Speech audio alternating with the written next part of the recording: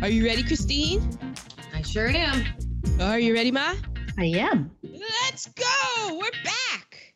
We are back. Our first podcast in May because Christine has been traveling, across the United States and such. So, but in the middle of all that, we got to be together for a long weekend, which was amazing. But we are traveling to Erin's neck of the woods, Southern California. Welcome, everyone. We are doing the movie The Runaways. I remember saying I wasn't done with Tatum O'Neal, and that's why I wanted to do this. Mm-hmm. And it wasn't until her part was over that I went, oh, that was her part. Yes. Wow. The film follows two teenage girls as they form a band and rise from rebellious Southern California kids to rock stars of the now. Is that what I wrote? That's what you said. Of the now. Rock stars of the now. Rock stars of the now. Oh, yeah, I like that. That's Well, could that's be our what it spin-off said. podcast. Hey, have you heard about Bob Dylan? Rock star of the now. That guy. Wow. Erin, the particulars?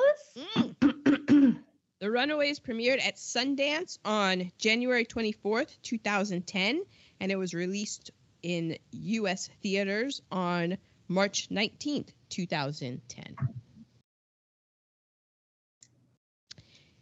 It is written and directed by Floria Sigismondi. This is her feature film debut. She's directed music videos for Katy Perry, Rihanna, Pink, David Bowie, and Justin Timberlake, just to name a few. Wow. Shout out to Rihanna's baby. I know. Can't wait to see that picture. I know. Like, how can that kid not be gorgeous? And No like, pressure. you're already rich. Yeah. And Like, you don't, like, you'd never have to work a day in your life. You could be the shittiest singer that there ever would be, and you'd still get a record deal. But yet, I feel like Rihanna, she's one of those celebrities that has, like, at least to me, has this vibe of, I know that I'm rich and a celebrity, but I still have my Barbados roots in me. Like, she still feels... Rich Barbados. Yeah. Yes. That's how she gets to be now. Good for her. But yeah. Baby. Good. Whether I'm just assuming I don't know what she had. I don't even And you know. know what? And neither does she. Right. Mhm. Because the baby will let you know what gender it is. Yeah, I think gender reveal parties need to go out the window because they never needed to come in the window. I saw a meme the other day that said something to the effect of, I must have picked the right group of friends since I've never been invited to a gender reveal party. Oh, I've made a lot of mistakes in my life, but the fact that I've never been invited to a gender reveal party means I've cut the right people out. Mm. Yeah, I'm invited to one Oh. coming up. We'll get you a t-shirt that says gender is a construct. Yes. And actually, that family would be fine with it. Is this just a money grab? They're just doing it for the gifts? I don't think so. I think it's like I don't know because this is Diane's daughter. So Oh, she's having a baby? yeah. Oh, nice. Congratulations. Yeah.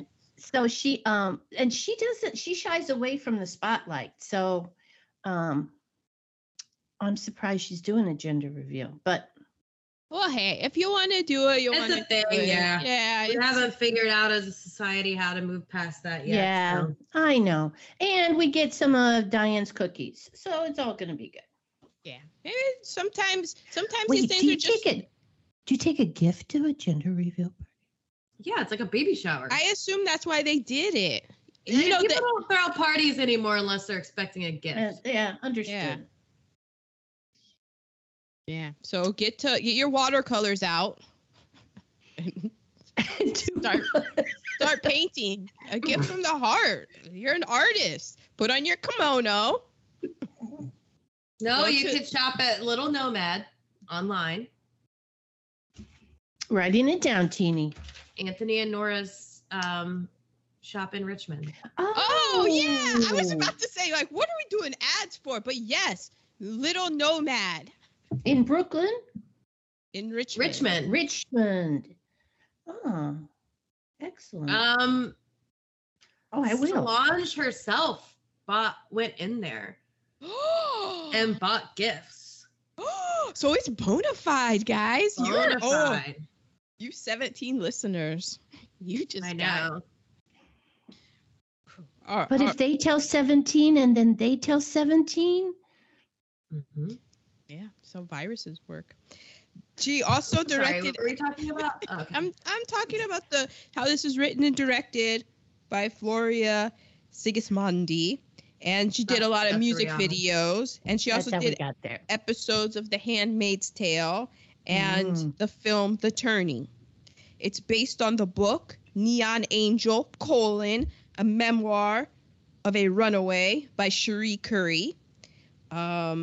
In real life, Cherie Currie, lead singer of the Runaways, she was also in the film Foxes with Jodie Foster. And she currently has a gallery in Chatsworth, California, right down the street in the valley out here, where she is a wood carving artist, and her tool of trade, a chainsaw. She's a chainsaw artist. And okay. I saw that at the end, and I was like, what? Yeah, she's a worldwide award-winning. She's won awards at 3 world chainsaw championships. And those have to be amazing. You can go online. It's really good. Wow. Yeah. Mm-hmm. This was her calling. So check out what this woman does with a chainsaw. The pictures of her are incredible. Are incredible. Not just of her art, but yeah, check that out. The music is by Lillian Berlin. They're a singer-songwriter based in LA. They fronted the punk band Living Things and have scored short films for Gucci, Prada, and BMW, to name a few. Fancy. The director of photography is Benoit Debie, who also shot Irreversible, Enter the Void, and Spring Breakers. It's edited by Richard Chu, who also... Listen to what this guy has edited. Okay, I have to get off this website. Thank you, Teeny. That's beautiful. The Conversation, One Flew Over the Cuckoo's Nest, Star Wars, Waiting to Exhale, and That Thing You Do, just to name a few. This guy's career, the gamut that he runs. It's amazing. So now we have starring Dakota Fanning as Cherie Currie. We met her as a little girl in I Am Sam. She was also... I thought you met her. No, like we as in the film going we. Okay, yeah. Oh, but my friend Alex did meet her. When it was around this time when she was a little girl, he worked as a bodyguard and he had nothing. He loved Dakota Fanning. He was just, that little girl had him wrapped around her finger. Yeah. He raved about it. It was her. for the Man on Fire premiere that he was guarding her. That's right. Mm-hmm. She says that she was so lovely and delightful. So we're Dakota adjacent. Okay. Yeah. 6 degrees. She was also in Once Upon a Time in Mexico and more recently The Alienist. And I don't know if anybody else is watching this, but I highly recommend it because she plays the daughter of Betty Ford. I believe her name is Susan Ford. Yes. In The First Lady, which is a show on Showtime about Eleanor Roosevelt, depicted by Gillian Anderson. Michelle Obama, played by Viola Davis, and Betty Ford, who I just have to say, I know that she's been working all this time and stuff, but I am so happy that Michelle Pfeiffer is back in my life. I love Michelle Pfeiffer and her Betty Ford, all 3 actresses, fantastic performances, but man, just every time I see Michelle Pfeiffer, I'm just like, man, don't go away again. Just stay here. And looks amazing. And what a nice tribute to Betty Ford. Betty Ford would have to be thrilled that Michelle Pfeiffer is playing her. I mean, who wouldn't be? Yes. So it's just crazy looking at these IMDb's because Dakota Fanning, she has a younger sister, Elle Fanning, and she's everywhere. And it's easy to think that Dakota Fanning, she's a child star and now singer is 18. But when you go through her Wikipedia and her IMDb, Dakota Fanning's been working solidly this entire time. She went from child actress to just still going and growing up. And so hats off to her. And we don't hear of craziness. So if she's doing craziness, she's got good people covering it up for her. We have Kristen Stewart as Joan Jett.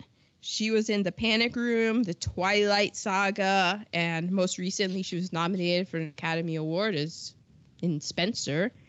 Michael Shannon, who played Kim Fowley, he was born in Lexington, Kentucky. He looks like he was.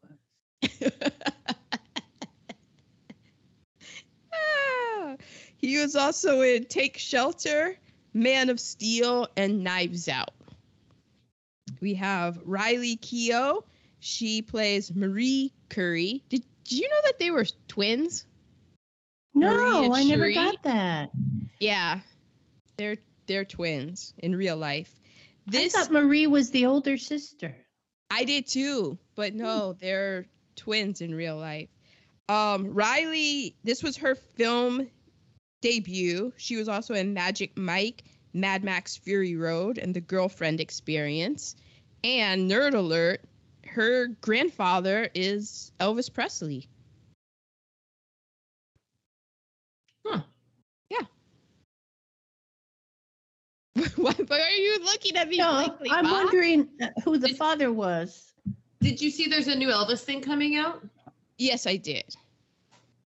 I have to say, I was in the elementary school library shelving books, doing my, community service, trying to get my hours done.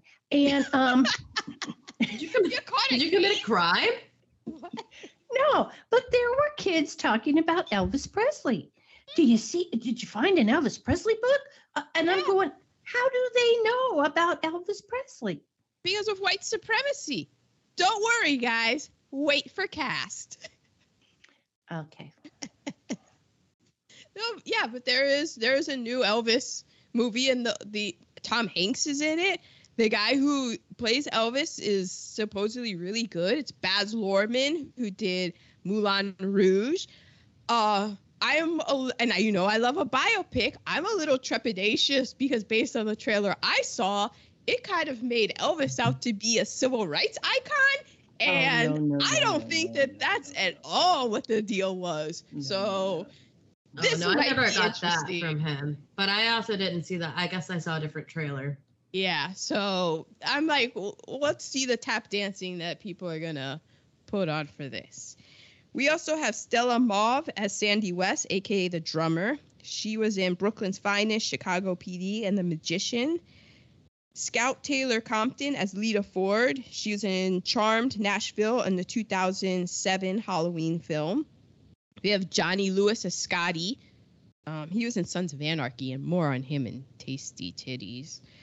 Aaliyah Shawkat, who is maybe in Arrested Development. She played Kat Robbins, who is actually bassist Jacqueline Fuchs, but by this time, Jacqueline Fuchs is an attorney in the entertainment field, and she chose not to release her rights for the film. So that's why she's Robin Robbins in the film. And the Runaways went through so many bassists. It was like there was a joke, I think, in Spinal Tap or one of those movies where the band members kept going and being filed through. I think it was the drummer that kept dying, but it reminded me of that when I was reading about it. Aaliyah was also in Arrested Development, Search Party, and Drunk History. Robert Romanus, he was the guitar teacher. He looked very familiar to me, and that's because he was the ticket scalper in the film Fast Times at Ridgemont High.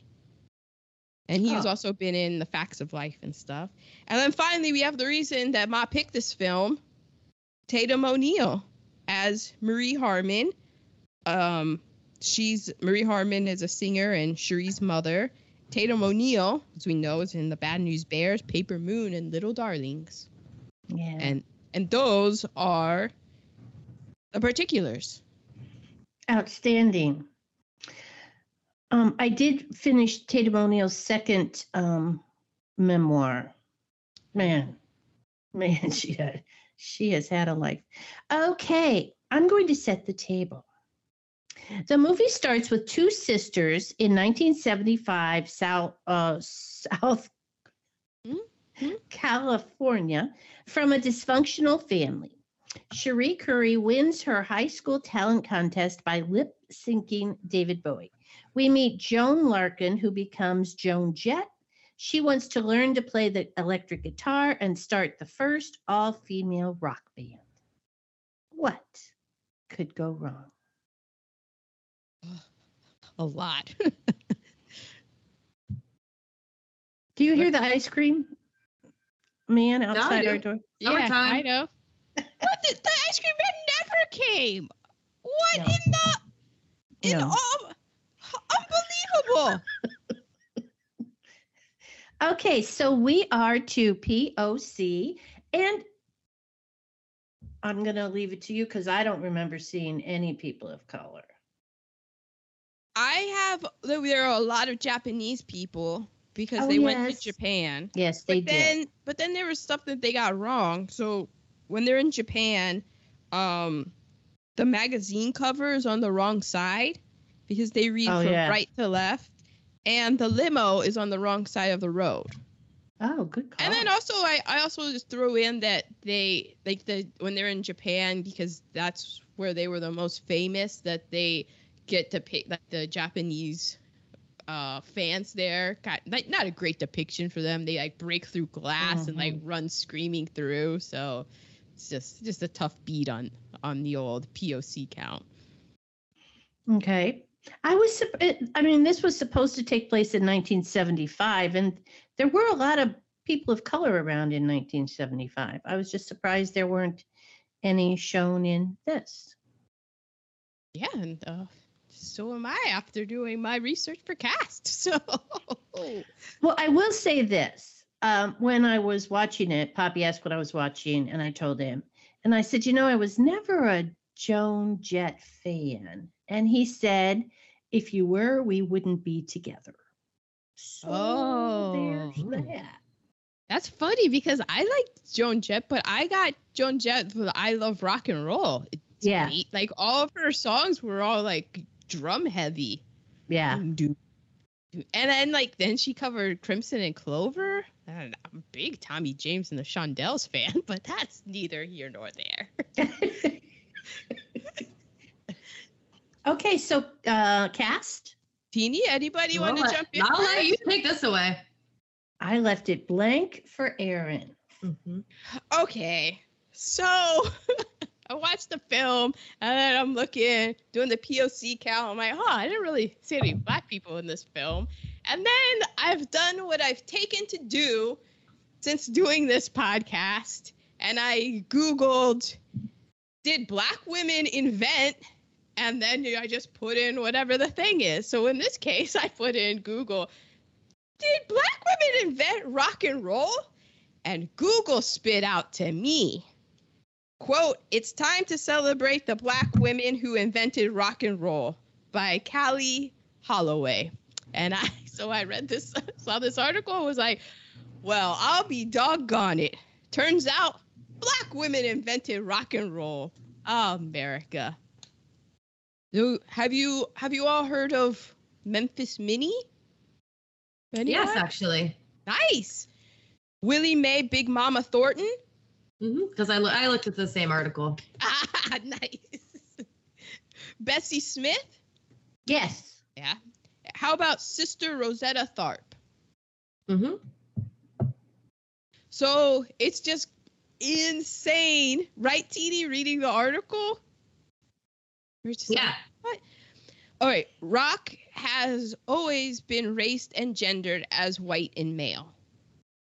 this I'm getting this straight from the article. Sister Rosetta Tharpe was a queer black woman from Cotton Plant, Arkansas. Damn. Quote, she was labeled as, or billed as, quote, a singing and guitar playing miracle by age 6. Oh, wow. In the late 1940s, she revised several gospel songs and played guitar solos that were out of this world. The Jordanaires were a white backing band. That was her white backing band. And they would go on to play with a man that we've already mentioned, Elvis Presley. Would back them. Chuck Berry and the Jordanaires, the guitar player, because Sister Rosetta, she had this picking style, which is crazy because I don't play guitar with a pick hardly ever. I've always just picked, and I don't know where I got it from. People are always like handing me picks. I'm like, no, I just pick, and she does too. And I'm like, oh my gosh. And the way that she picked one of the guitar players of the Jordanaires, he was obsessed with it. And so it's just crazy how they go on and they go on to back Elvis. And what happens to Elvis? He becomes super huge and famous. King of rock and roll. Okay, so what about the black man that everybody says is the father of rock and roll, Chuck Berry? What did he say? He said his whole career is just, quote, one long Rosetta Tharpe impersonation. Oh, wow. The man who is credited with inventing rock and roll stole it from a black woman. Johnny Cash, who's your favorite singer of all time?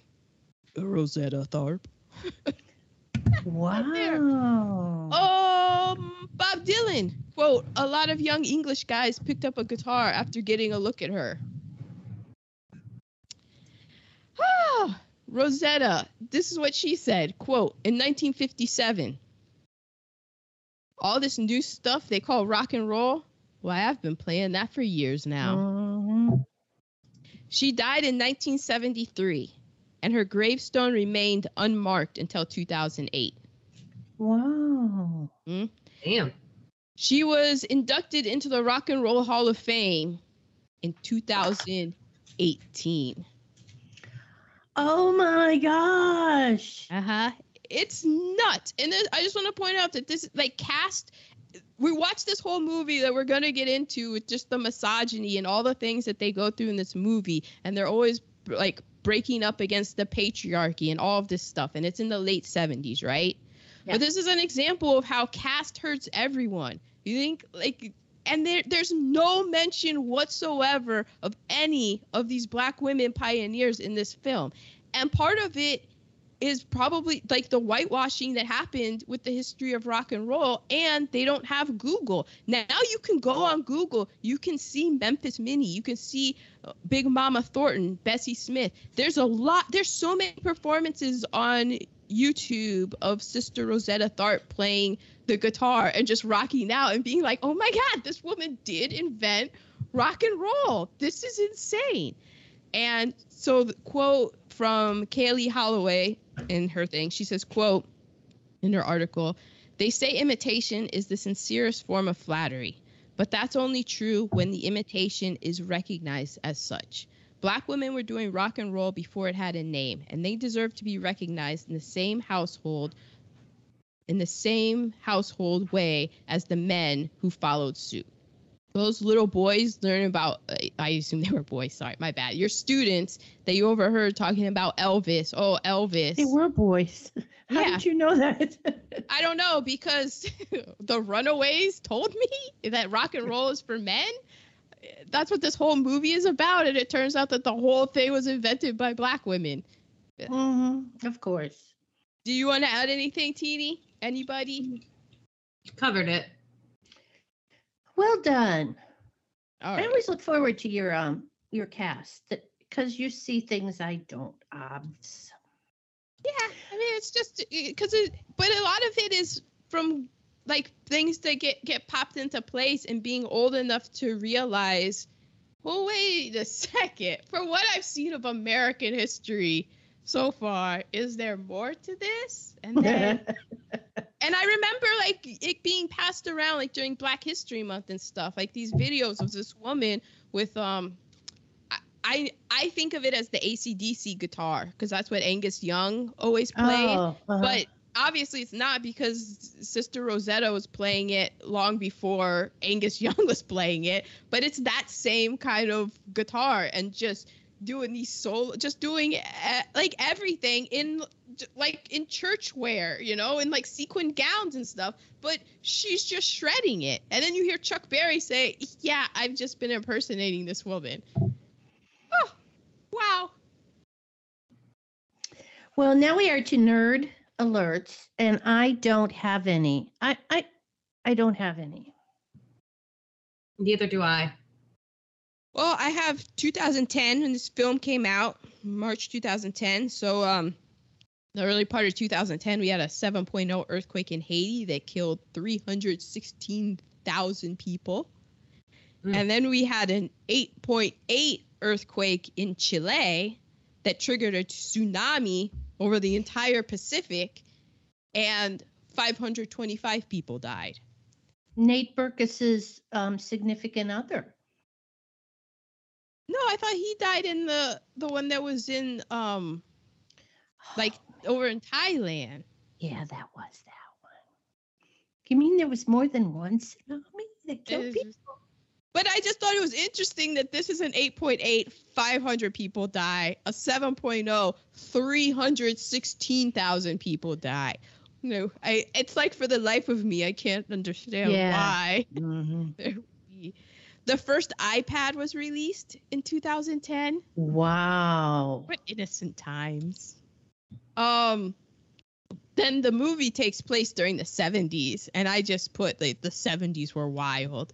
And then because I've been watching The First Lady, I just wanted to point out that the First Lady, Gerald Ford, was president from August 74 to January 77. So kind of in the span during this time. Mm-hmm. Also, I believe this would be the time period where abortion was legalized in America. Oh, yes. Yes.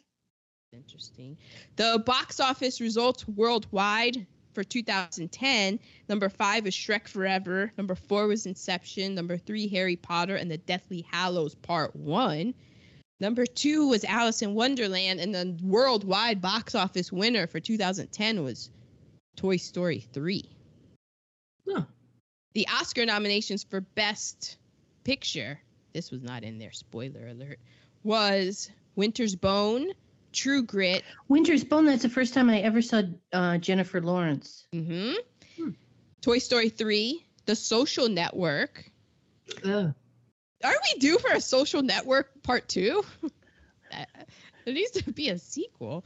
The Kids Are All Right, Inception, The Fighter, Black Swan, 127 Hours, and the winner, which also ties into another thing I'm watching on HBO Max, The Staircase, starring the King's Speech's own, that guy. Colin Firth. Colin Firth, yeah. Yeah, and those are my nerd alerts. And Colin Firth won for the King's Speech. He did, and indeed. I believe Natalie Portman won for Black Swan. I don't remember. I don't know. Okay. Maybe. Other nerd alerts? 1975, Poppy and I were married. I moved to Killeen, Texas. Oh, that's 2010, Chandler was born. Oh, a moment for our Chan. And I have to say that Tommy is channeling Chan. He's got big Chan energy. Chan energy.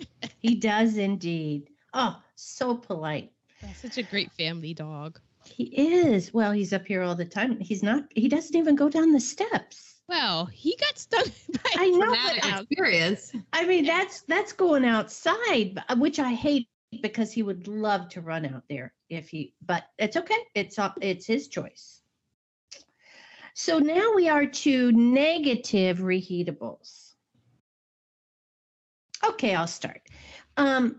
Picking members of the band just based on their looks. I bet that happened a lot. To this day.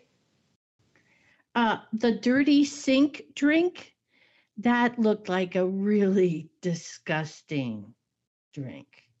Yeah. When she went to her father's liquor cabinet and just poured a little bit of Oh yeah, and everything she in said there. it was a little bit of all your parents' liquor, so they wouldn't know it was missing. Yeah. Mm. Yeah, and they probably had scotch and Yes. brandy and And they- sherry. And they had probably like all those after dinner drinks like What?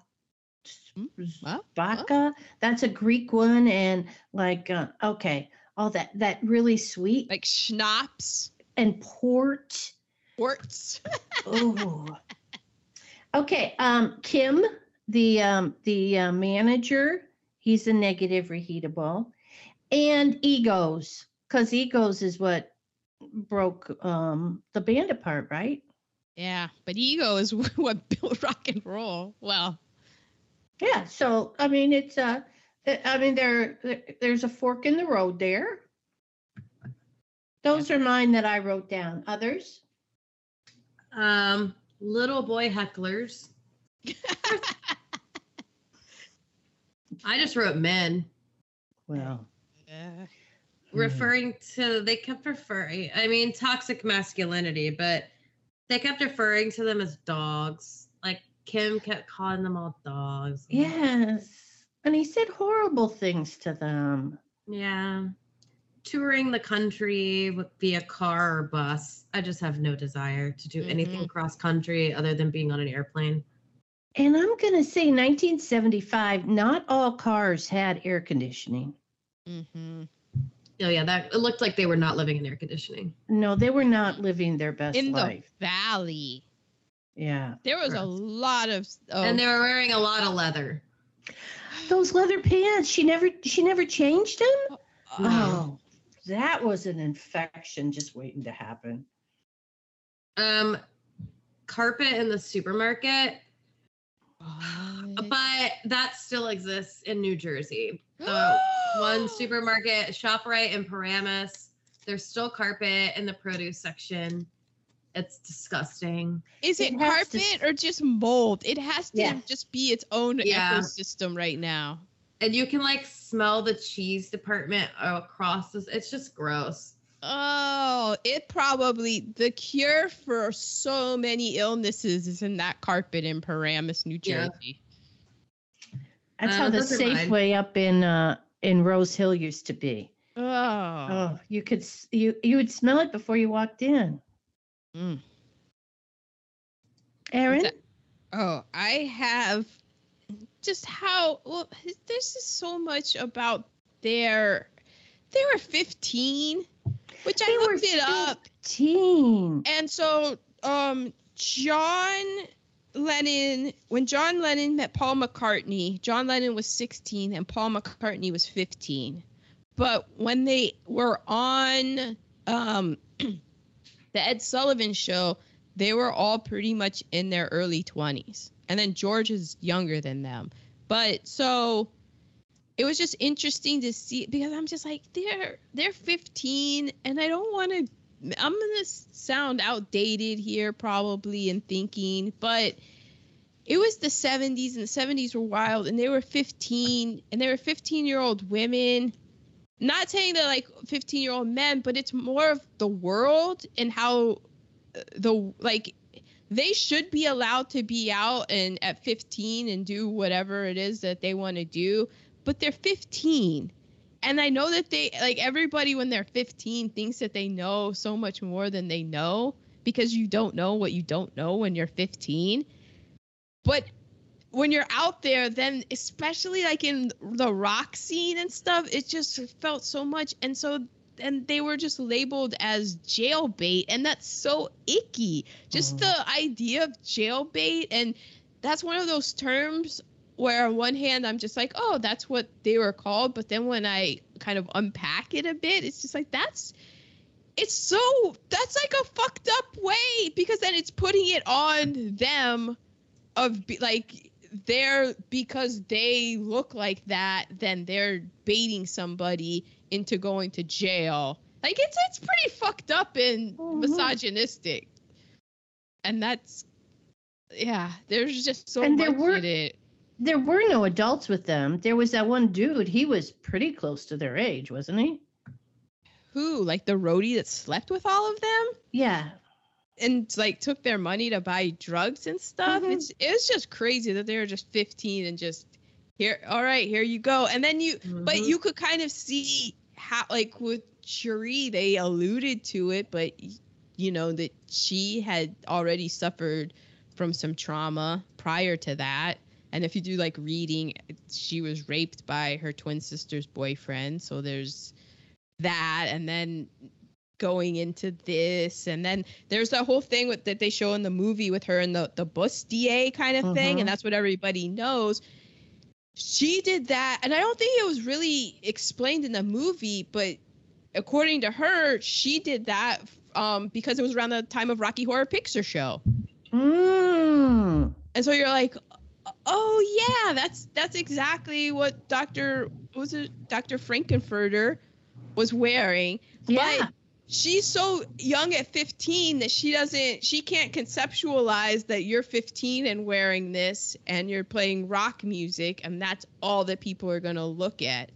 And that's kind of like, I guess, why in the movie that the band dismembers and stuff, because she does this pose and then it's like she doesn't really realize it. It's just that because you're 15, you're not supposed to be able to realize it. Right. So the grandmas in me who lived through the Depression took umbrage when Cherie lit the filter end of her cigarette and just threw it away. I was like, hey. I know that's a cancer stick right there, but I think we can still save that tobacco. You know, we could probably just cut off the burn part and continue. Yep. The boys cleaning up the trailer outside with bare hands. Yes. I was like, oh my gosh. And then to see them get pelted with the trash as part of their training. Was that poop? Yeah. It was like, you know what? It was the valley. I was going to say it was dog poop, but you know what? Valley be valleying. It was a large dog, if it were dog poop. That was a large mound. Might not have been a dog. Might Just not saying. have been. Valley always been valley. But then their training did pay off. Yeah. In a weird way. So going back to like these musical artists and the young women just getting abused to take the road, and you're just like who are we talking about in the other podcast? Like Dinah Washington or somebody like that who like had to get punched in the chest to sing, and it prepared them. It's like the story Michael Jackson just getting abused in this training, and then it makes you like, oh man, like the training worked, but it was also very abusive. Exactly. There's a horrible Little Persons reference that it's supposed to be a joke, but it's done by that Kim Fowley guy, and you're kind of like, oh yeah, fuck this guy for real.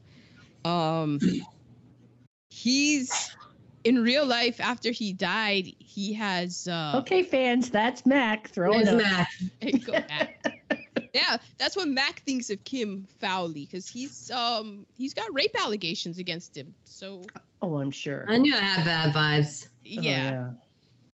And then to go with what you said earlier, I have leather pants in the valley. I was like, that's you're living a different kind of life. I'm not going to judge you. I just know that what you value is different from what I value. And then I read that in the DVD commentary, Joan Jett was irritated that her character in this was always wearing leather pants. She was like, okay, good. Because that's not the vibe that I had. Yeah, I never got that vibe from Joan Jett that she never took off her leather pants. But then if you look now, every time I see Joan Jett, she's wearing nothing but leather pants. Yeah. But I can see like then she's like, yeah, it was the valley. I wore jeans. And then I did a bit of a YouTube dive and was watching the Runaways like live performances, and like, yep, just like jeans. So I'm like, yeah, okay, good. Cause I can't imagine. My God, it's like maybe November, December, in January into February, you could probably get away with maybe some leather in the valley. Leather pants, that is, but man. I did watch Friends. I wasn't like a super fan and that I had to always see it, but my favorite episode was when Ross had Ross the in the leather leather pants. pants. And couldn't get him back up after he went to the bathroom, so he put baby powder to try, and that just So created good. a A paste. classic. Oh, that was Ma, did you ever have leather pants? no, I did. no. Poppy What? did. Poppy I and went Jeannie through- had leather pants? I went through a very big Joan Jett phase. Did you really? It was like more of like an Ashley Simpson phase so it was Was- like Yeah, she ripped the off Ashley Joan Simpson Jett. version of Joan Jett. Yeah, where I dyed my hair black. And it was so bad, like black, like from a box. There has to be a picture somewhere. I will not. It's like it looks so bad because the haircut was like not good either. And I had leather pants. Do you have pictures of this? And I wore nothing but skin tight t-shirts. Only skin tight, Wow. How old Oh, yeah. were you? What? like 20. Well, my Ashley Simpson phase started when I was like 16. So this is like 2008. But they went, yeah. Like a few years before this movie came out. Wow. Yeah. Wow. No, I never. You've seen these, Yeah, I I don't. I, mean, have your thighs. my can't thighs choose. and my calves. So Poppy had a pair of dark brown leather pants, and the seam on the side then did a V, and it had a different color brown suede in the cutouts to make Oh. them flares. And then he had a jacket that matched. And that was what hooked you.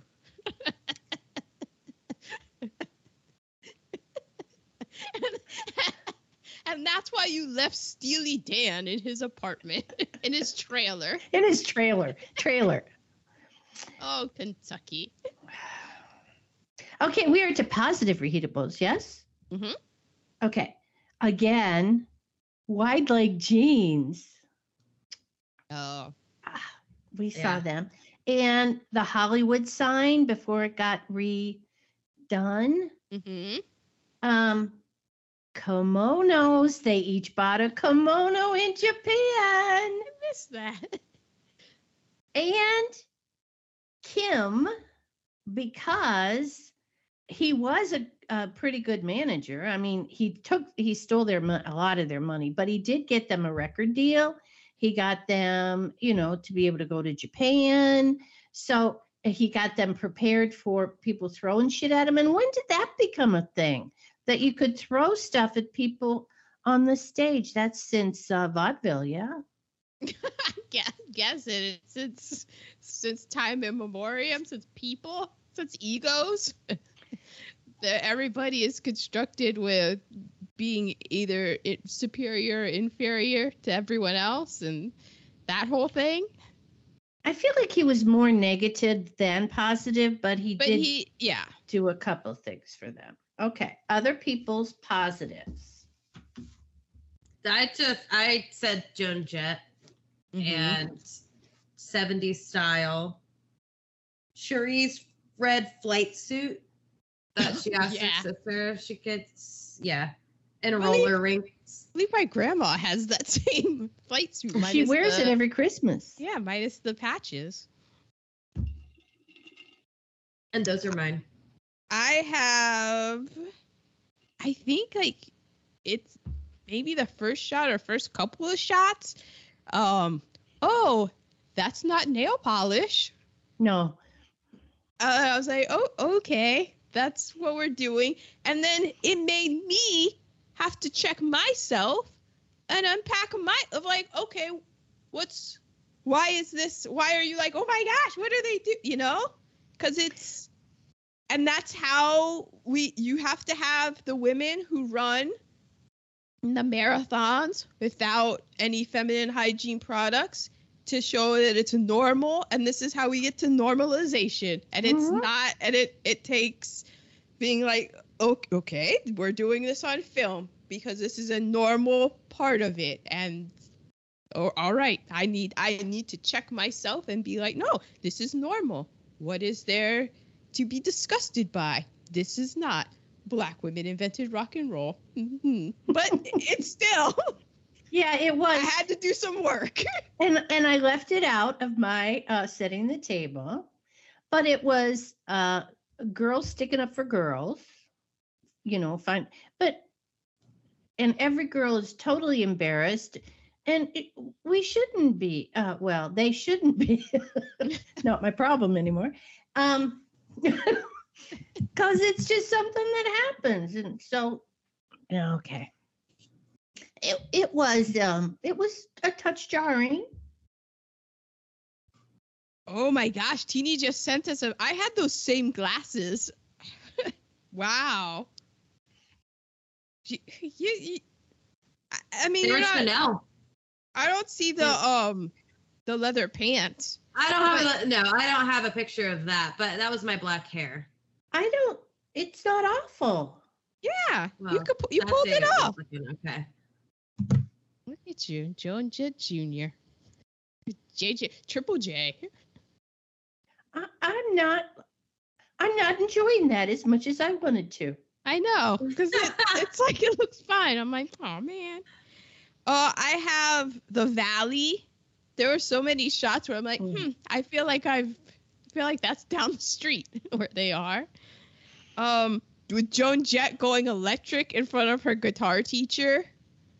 I thought that was a great scene. The guitar riff of David Bowie's Rebel Rebel.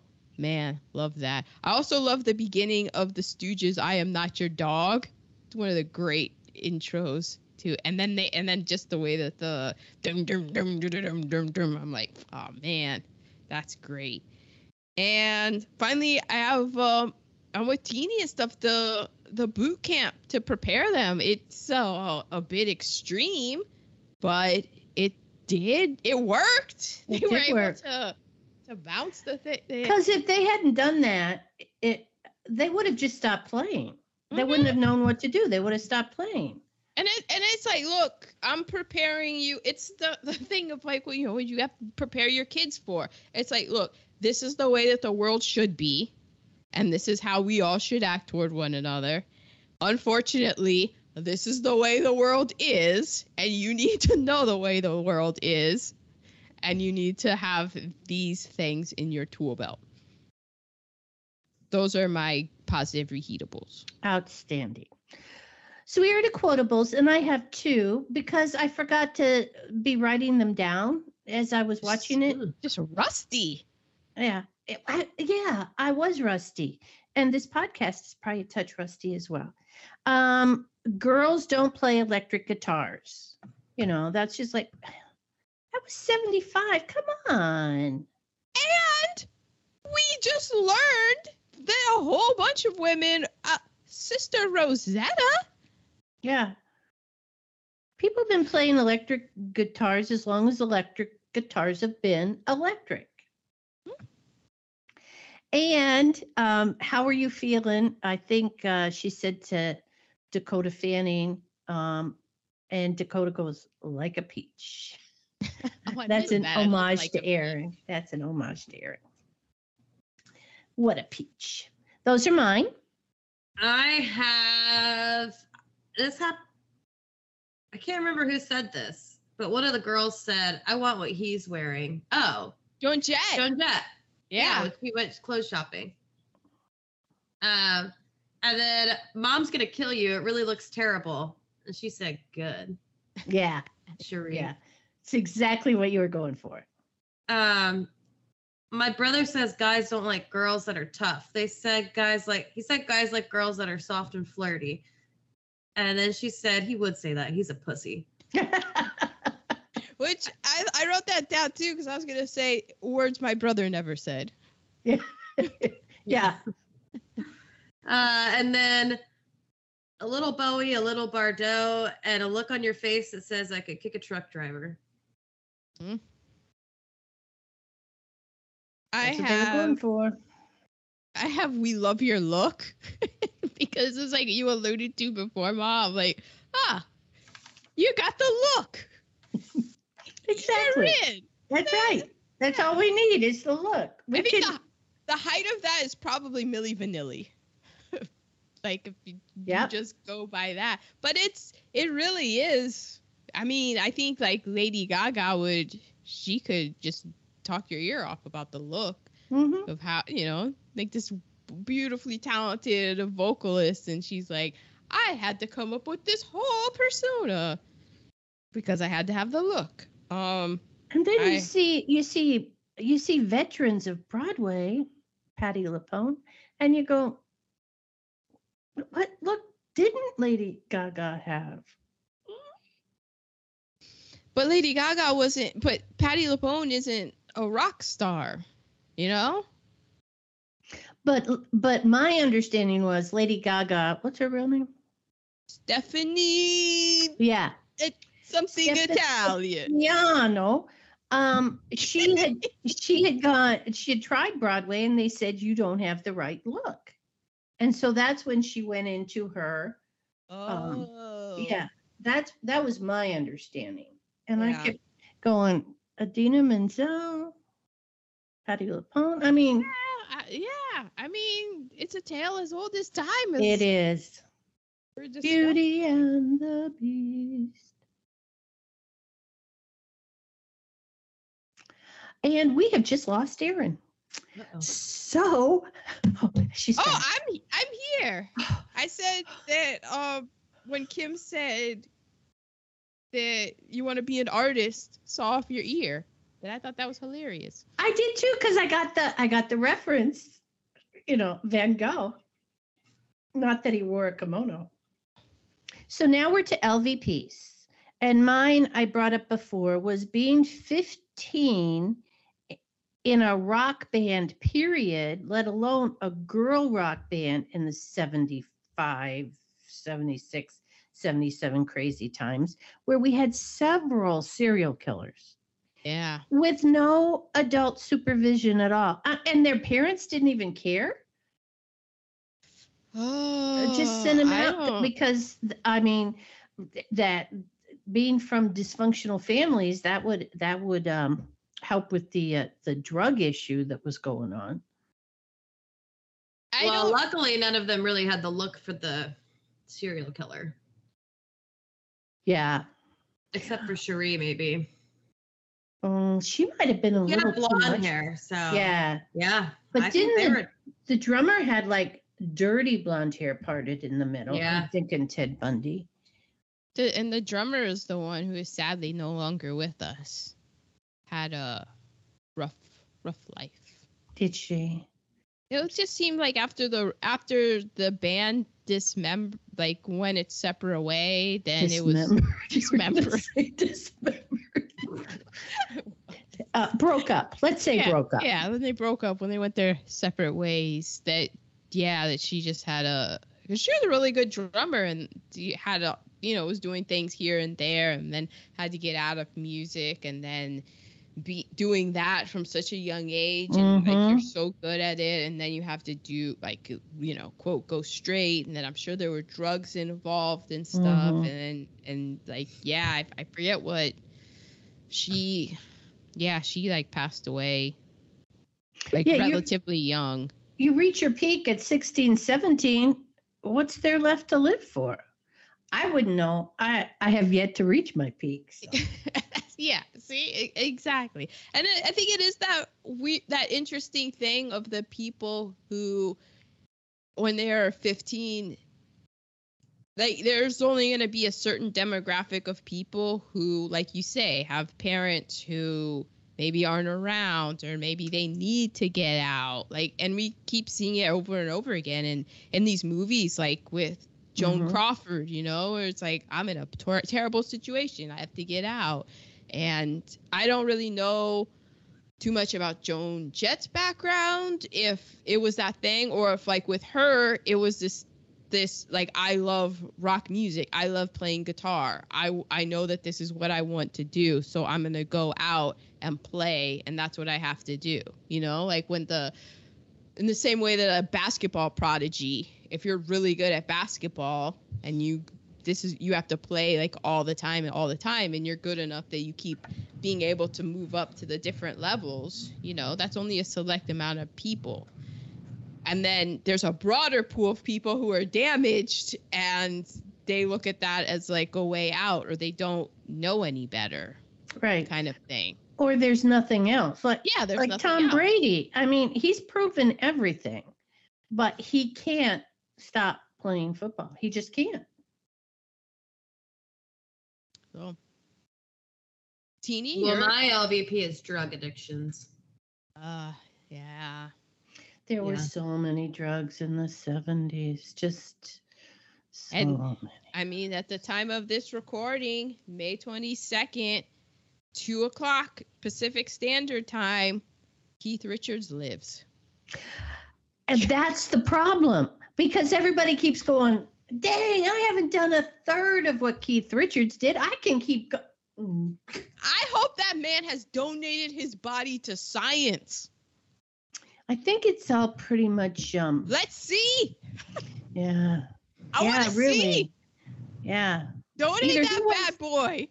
He wasn't doing everything that we thought he did, but his face kind of tells the story that he did, and he still lives.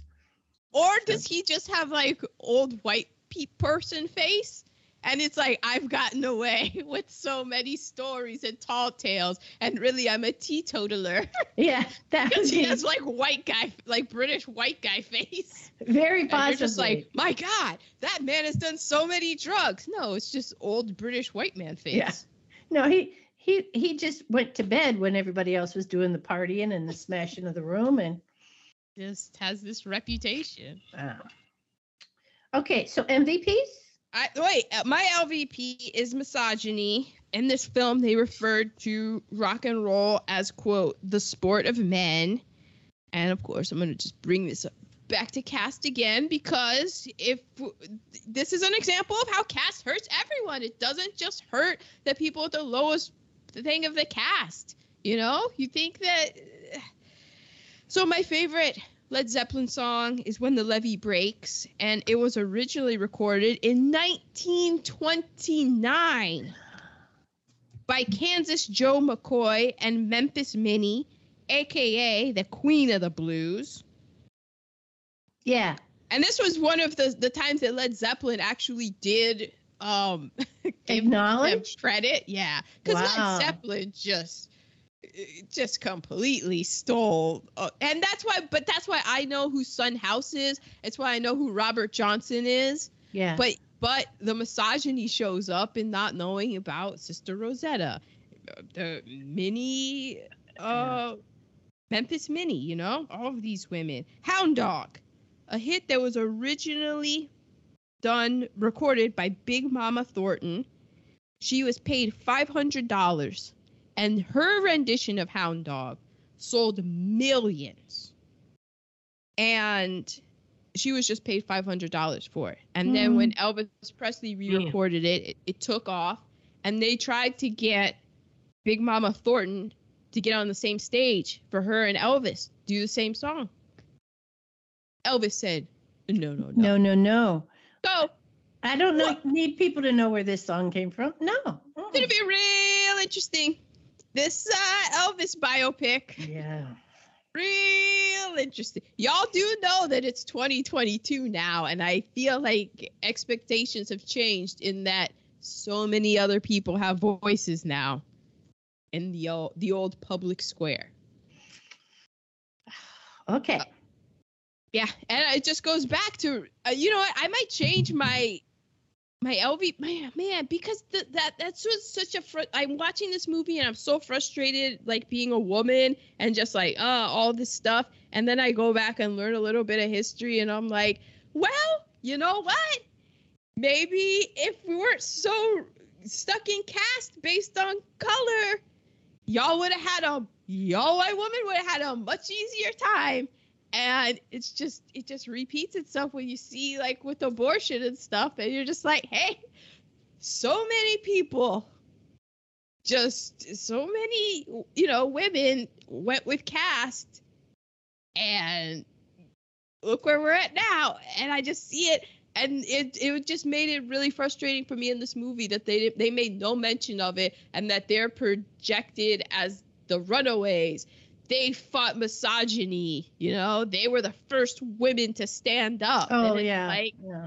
You just completely whitewashed this whole thing. I do wonder if this movie came out now, if there would have been any sort of acknowledgement. I don't know. I don't know. I hope, feel like we're going backwards. So, we're in reverse. So I'm not a big Joan Jett scholar, but I hope that it's a thing with like Mick Jagger, the Rolling Stones, the Beatles. They were always very open on the black, but it was always black men that they took from. And I just hope that they have that, even though it wasn't shown in this, that exists. Because I know that there's this is a film. How much do they have over the say of it? Joan Jett was a producer. I do know that there's a limitation in what film can do. Right. Not showing everything. But I just think that this is But then, this is the brown girl talking. So that's just what I'm bringing to it. Yeah, and more people are talking about the same-sex relationships than they are the fact that there were the people before them.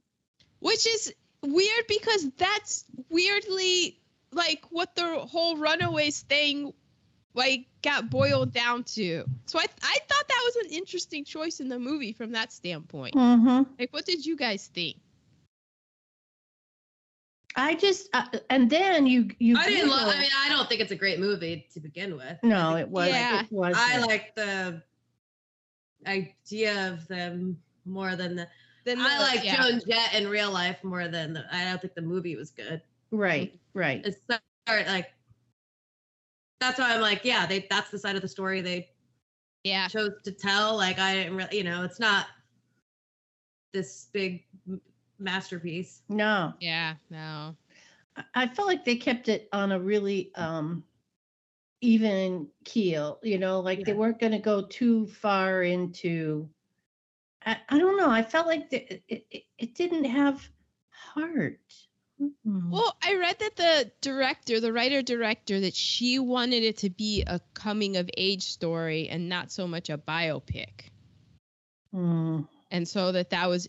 it was, I guess. A little. It was definitely more of that than a biopic. Yeah. It wasn't a biopic because it only showed how she got started. Like, it didn't have anything to do with the rest what people actually know her for. I think Karina Longworth did Teeny, did you read her review of this? She wrote a review of this, and she's so much smarter than me in film and all of that. And so you can Google like what she says of the film, and it's just, I don't know. It was one of those things where I watched it and I'm like, I don't really love this film, and I can't pinpoint exactly why this isn't something that I enjoy. Like, really it was not enjoying, but just like, that's what we did with this. Yeah, so, it could have been something much better and cooler. I agree. Okay. So my MVP, Aaron has just blown out of the water. No, I probably have the same MVP. I am so, me, Ma, I'm so contradictory. No, but mine is that, quotation marks. It was the first female rock band that then inspired other female bands. Yeah, they did. So that is the MVP for me, that at least it was inspiring for young women to get out there and do their thing. I mean, I remember like Joan Jett, I Love Rock and Roll, being a little kid and not knowing that was different, because you have Joan Jett and then you have Tina Turner, who's basically has like the same hairstyle. And so there wasn't this big difference. It wasn't until, you learn later on about how different that was and stuff. And that, like, yeah, their influence is so great, but then it's just so sad because it's like we could have had this influence so long, like Right. like so much more. Right. Like people now in their 20s and stuff, because they have YouTube, are now being like, oh, like I was watching this thing on the internet and there's like this black woman and she's, you know, guitarist and she's doing this guitar and, you know, being taunted by classmates in school of like, what are you doing? Like black people don't do rock and roll and like all this stuff. And then she, you know, you come to find out, you're like, no, black women actually invented rock and roll. I'm drawn to this because it's in my blood. This is my birthright. Like, don't make this weird on me. This is my place. Yeah. So, Aaron, your MVP? I have 2 co-MVPs.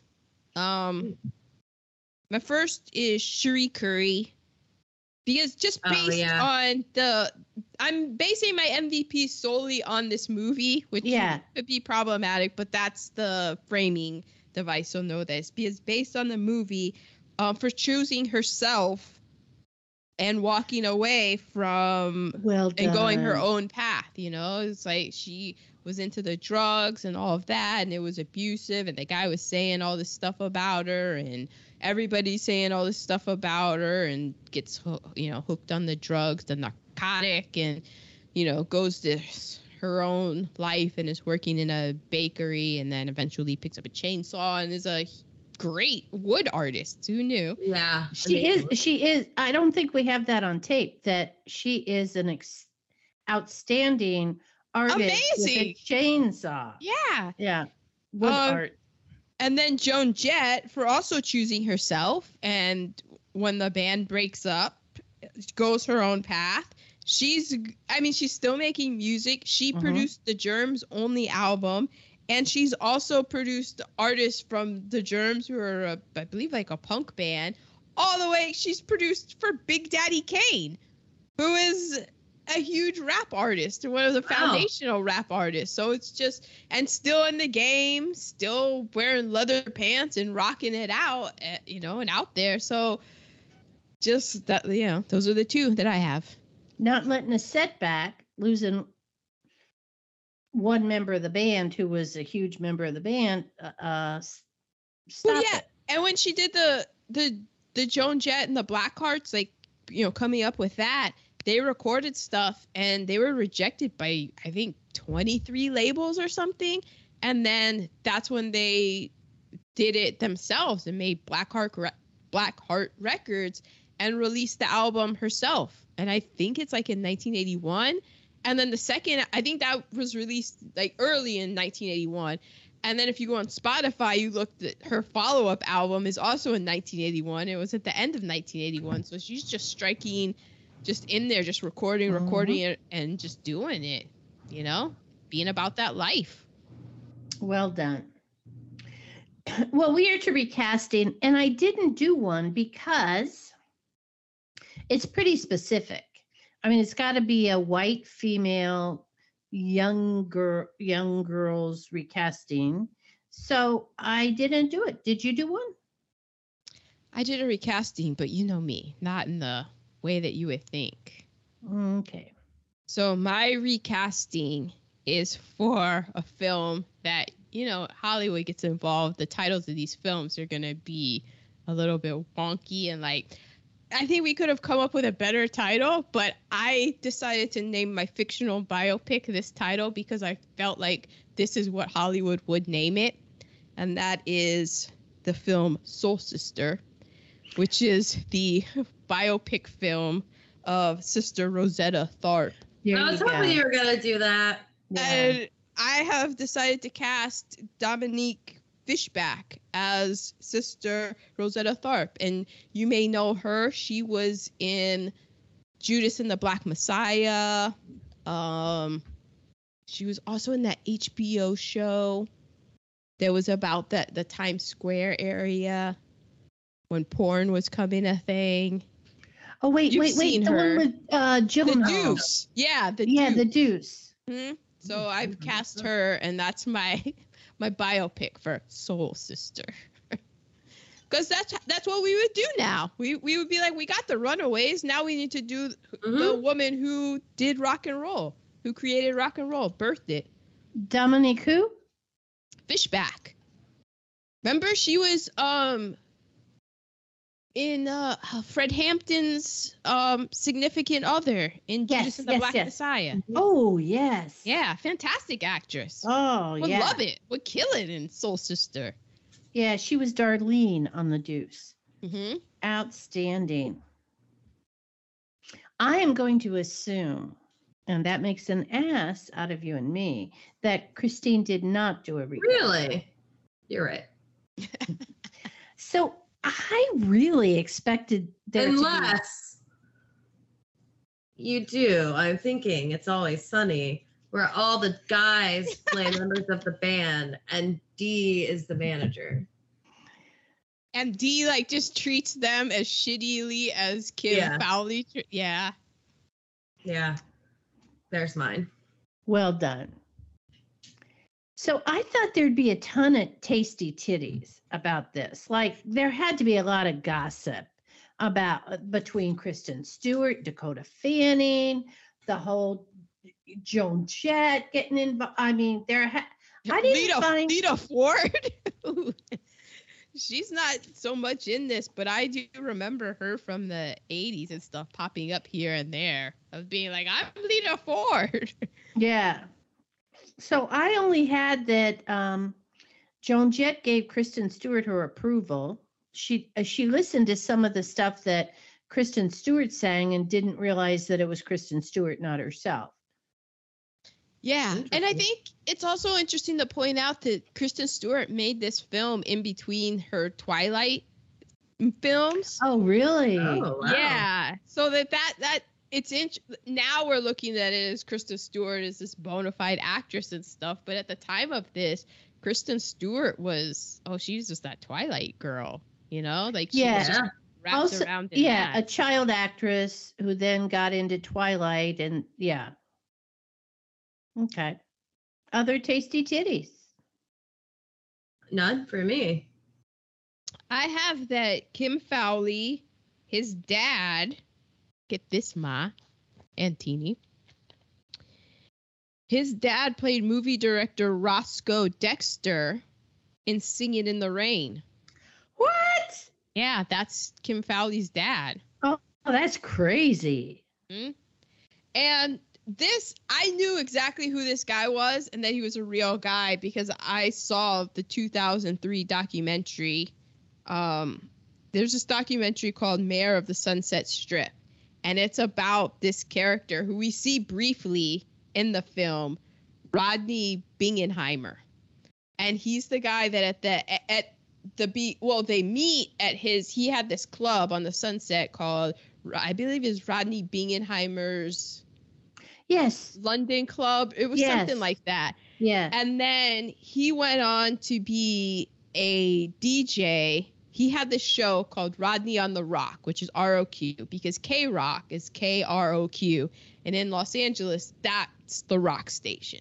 Like, that's the LA rock station. And so from 1976 to 2017, this guy, Rodney Bingenheimer, had this show.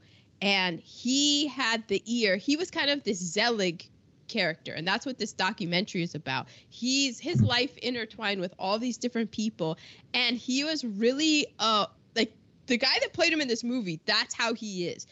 A small guy, had wispy bangs, and he had. It's hard to do his voice, but his voice is very squeaky and very deadpan, and not at all a radio voice like you would think. Yeah, but. To me, seemed, and this is outdated, but somewhere on the spectrum. Okay. Like that was the vibe that even when I was watching this in 2004, 2005, like, whenever it came out to video and I could see it, because by then, like in college, I was all about glam. So then, I would hear like, oh, Mayor of Sunset, who is this guy? And he broke on his Rodney on the Rock show these new bands that nobody had ever heard of before, like Blondie, Van Halen, Duran Duran, The Cure, No Doubt, Blur, Nirvana. He was so influential of just being in and out of these people's lives, this larger than life sort of LA rock mainstay. I thought he had passed away. Turns out still alive.